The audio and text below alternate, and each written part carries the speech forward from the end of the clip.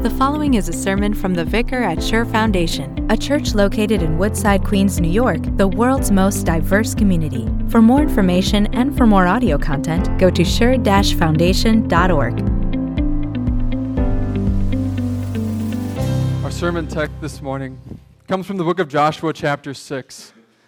We read, "Then they burned the whole city and everything in it, but they put the silver and gold and the articles of bronze and iron into the treasury of the Lord's house. But Joshua spared Rahab the prostitute, with her family and all that belonged to her, because she hid the men Joshua had sent as spies to Jericho. And she lives among the Israelites to this day." At that time Joshua pronounced this solemn oath, "Cursed before the Lord is the one who undertakes to rebuild this city, Jericho. At the cost of his firstborn son, he will lay its foundations. At the cost of his youngest, he will set up its gates." So the Lord was with Joshua, and his fame spread throughout the land. The word of the Lord. Good morning, and welcome to another Sunday in Advent, another day, another reason to rejoice. We find ourselves still in the family tree of Christ Jesus found in Matthew 1. And today we highlight another woman from Scripture, like Tamar last week. But today we talk about Rahab. Rahab's one of those characters in the Bible who gets that one sentence right off, I think. Right? When you think of the name, you think, oh, Rahab was the prostitute who saved those spies in Jericho. And that's true. But maybe it's a little unfair to what the Bible has to say about Rahab. So in this season of Advent, when we reflect on ourselves and we appreciate the coming Savior, let's look at some of the better lessons to learn about Rahab, about sin, about faith that are found in Joshua chapter 6.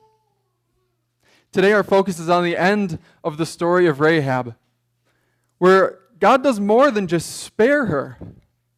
He delivers her. And he shows us the transformation and the absurdity found in deliverance. Deliverance is a great theme for movie, right? If you really think about it, it's in almost every movie because it's just so simple, but it's a great way to tell a story. You need two parts. You need good and you need bad. You need someone who's in trouble, who we care about, and we need a hero who's going to come and save them. It works in almost every movie that I can think of. Finding Nemo. Nemo is saved from the aquarium in the dentist's office. Toy Story. Woody and Buzz are saved from Sid's house and all those terrifying toys.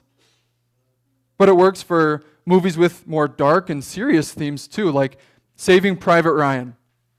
The young soldier is stuck deep in enemy territory in Nazi Germany, but he's rescued by a platoon of soldiers. Or The Shawshank Redemption. Andy Dufresne is trapped in this horrible prison where he's abused and assaulted, but with the help of his friends, he makes it out. Our story has two parts too. Good and bad. Someone in trouble and a hero to rescue them. But the stakes of our deliverance, the setting, the aftermath, they elevate this deliverance higher than any Oscar-winning film could portray. There's a transformation in our story. So let's set the table. Who are the parts in this story of deliverance? We have Rahab. She was, yes, the Canaanite woman who lived in Jericho working as a prostitute. Famously, those two spies were sent by Joshua into the city to gain intel on their enemy, and she hid them and kept them safe. And she also confessed faith in the Lord. She knew who he was. She knew what he had done, and she trusted that she could be saved by this mighty God. So she made an agreement, a pact, with those two spies that they would save her if she kept them safe. And then we have Jericho. the bad part of our story. I think so often, and I'm very guilty of doing this, when you think of Jericho, you think of the Sunday school lesson or the Sunday school song, or maybe if you were raised with VeggieTales like I was, you think of the episode where the Israelites march around the big city with the big walls, and the guys on the walls pour slushies on the Israelites as they walk around the city. It's the silly story about the giant walls. Then they fall down when all the Israelites shout. What a great story. But Jericho was the target of God's destruction, like complete and total destruction. And there was a reason for that. It was the sin that was going on inside those walls. Jericho didn't worship God. They didn't have hymn sing-alongs. They didn't have Bible study. They worshiped idols. And their worship practice was sex. And they sacrificed babies to their false gods. Jericho was totally offensive and corrupt and awful to God and his people. So to save Israel, God had to destroy Jericho. Not just because they were a great military force in this region that God wanted to put Israel in this area, and they were a threat to them, yes, but they were also a threat to his people's spiritual purity, their faith. So imagine Rahab living in this kind of culture, this kind of city. Yes, she had faith. She's heard of the things the Lord did for her, but she's stuck in this sea of sin in Jericho. We know a few things about Rahab from our text. She lived in a house in Jericho that was built into the city walls. So her back wall with a window would have been looking out of the city. We also know from ancient Near East history that that was not a very rich part of town. You could even call it the slums. We also know that in her house were her parents and her brothers and sisters and possibly her kids. It wasn't just her. So she was trying to support a family in this small house built into the walls of Jericho. But she has faith in God that he can deliver her from this situation. We have a chance here, like we did with Tamar last week, to elevate Rahab a little bit in the way that we read her in the Bible. She's not just that prostitute from Jericho. She is a lifeboat of faith in a stormy sea of sin, being tossed about in the waves, but holding on to faith in God. That's how God saw it. The Bible repeats over and over again, by faith, Rahab was saved. By faith, God spared her and her family from this destruction that was coming. But our text says more than that. She and her family were taken from Jericho to Israel. And they remain there to this day. Just like we know from the Sunday school stories, the big walls came crumbling down. And all of Israel rushed in and destroyed everything inside, as God had commanded them to do. But Rahab's future was not in that destruction. God's deliverance gave her a new way forward, a future with God's people in Israel. That lifeboat being tossed in the waves was brought into harbor. That flickering candlelight of faith amidst the darkness of Jericho was fanned into flame in Israel. It's a transformation. Jewish traditions say all sorts of things about what could have happened to Rahab in Israel. Some say she became a prophet. Some say she even married Joshua. We don't know any of that. The Bible doesn't say as much. But we do know that in Matthew chapter 1, she's called Rahab. Not Rahab the prostitute. Not Rahab the former awful sinner from Jericho. She's called Rahab. She's part of the lineage of Christ. And that transformation is for us too.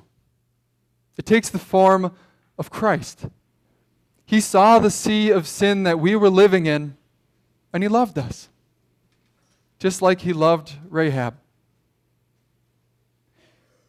On the horizon was that impending destruction, an eternity in hell, because that's what our sin deserves. But Christ stepped into that role as hero, and he plucked us from the impending disaster. Better than any Buzz Lightyear or any U.S. Army platoon could have done it. He lived perfectly, stainlessly, without a single sin, so that when he died, we might be called holy and perfect. When God looks at us, he sees a transformed believer wearing the righteousness of Christ. To borrow a phrase from Rahab's story, by faith. By faith, God sees us as righteous and holy. He sees the righteousness of his Son, Christ. We were doomed, like the people of Jericho, but not anymore. We're brought into the family of God. Have you heard the story? I believe it was President George H.W. Bush, and he was talking to a Russian immigrant in the United States and wanted to know why he came over to the U.S. So he asked him, "Were your schools bad?" And the man said, No, we couldn't complain. And he said, "Oh, well, there must have been a big problem with unemployment in your country." And the man said again, "No, we all had jobs. We couldn't complain." And now he was a little confused, and he said, "Well, were you unhappy?" And the man said, No. Life was good. We could not complain. And now President Bush was a little frustrated, so he says, "Okay, surely there was something you were missing in Russia that you had to come over to the U.S." And he said with a smile, "Here I can complain." Now, whether that story happened in that way or not, it captures the absurdity in deliverance, I think. Why would we ever want to go back? Look at what God saved us from. Why would any of us ever think to go back to what we had? I find it interesting that in the last part of our text, Joshua puts a curse on the ruins of Jericho. Anyone who comes to rebuild this city, which was totally offensive, a total affront to God, would meet horrible consequences, the cost being their firstborn and lastborn sons. Why would anyone want to go back to that? Rahab isn't running to the ruins of Jericho saying, "Oh, the great memories I had there, if only I could go back." It's absurd to think that. It's absurd that God has to give us this kind of warning not to return to Jericho. Well, much like the Russian immigrant, we like to find ways to complain now that we're brought into God's family. Life was so much easier before the Bible told me what I had to do. That thing I used to do, I know it was sinful, but it made me happy. Happier than I am now as a Christian. As absurd as it sounds, those thoughts have crept into my heart, and I'm sure they've crept into all of ours. We know the blessings of deliverance. A new home, forgiveness of sins, salvation through Christ. But just like Proverbs talks about a dog returning to its vomit, we look back. The Israelites never even lived in Jericho. But a few hundred years later, a man would be attracted by the splendor and former glory of that city. A foolish man named Hiel from Israel. He came to rebuild Jericho against God's curse. And he did it at the cost of his firstborn and lastborn son. It's human nature. It's sinful nature to casually walk back into that sin that just last week we were on our knees begging God to forgive us for. As absurd as it sounds, It's true. But our hero in this story, Christ, he didn't just swing across the chasm, save us, and then leave us to figure out what to do next. That deliverance from sin, death, and the devil is something we get to experience every single day as Christians. Rahab was not sinless for the rest of her life, and neither are we. Even though Rahab was this member of Christ's line, this new part of God's family, delivered, transformed, we know that we won't be sinless. But what we do know is that when Christ died on the cross, his great act of deliverance, he covered every single sin of all time, including the ones that torment us from our past and the ones in our future that haven't even happened yet. That deliverance is total and complete, and it's ours. It's undeserved love and grace from Christ. It's the most absurd and yet amazing part of this story. God did more than spare Rahab. He delivered her. And he delivers us too. Our hero in this story is Christ. He plucks us from the destruction of sin and takes us to be part of his family. In this Advent season, our transformed Christian hearts, we sit in silence, waiting for that coming Christ. It's God's amazing love and grace wrapped in a manger for us. He was Rahab's deliverance from sin and death, and he is ours too. Rejoice about that. Praise God for that. Amen.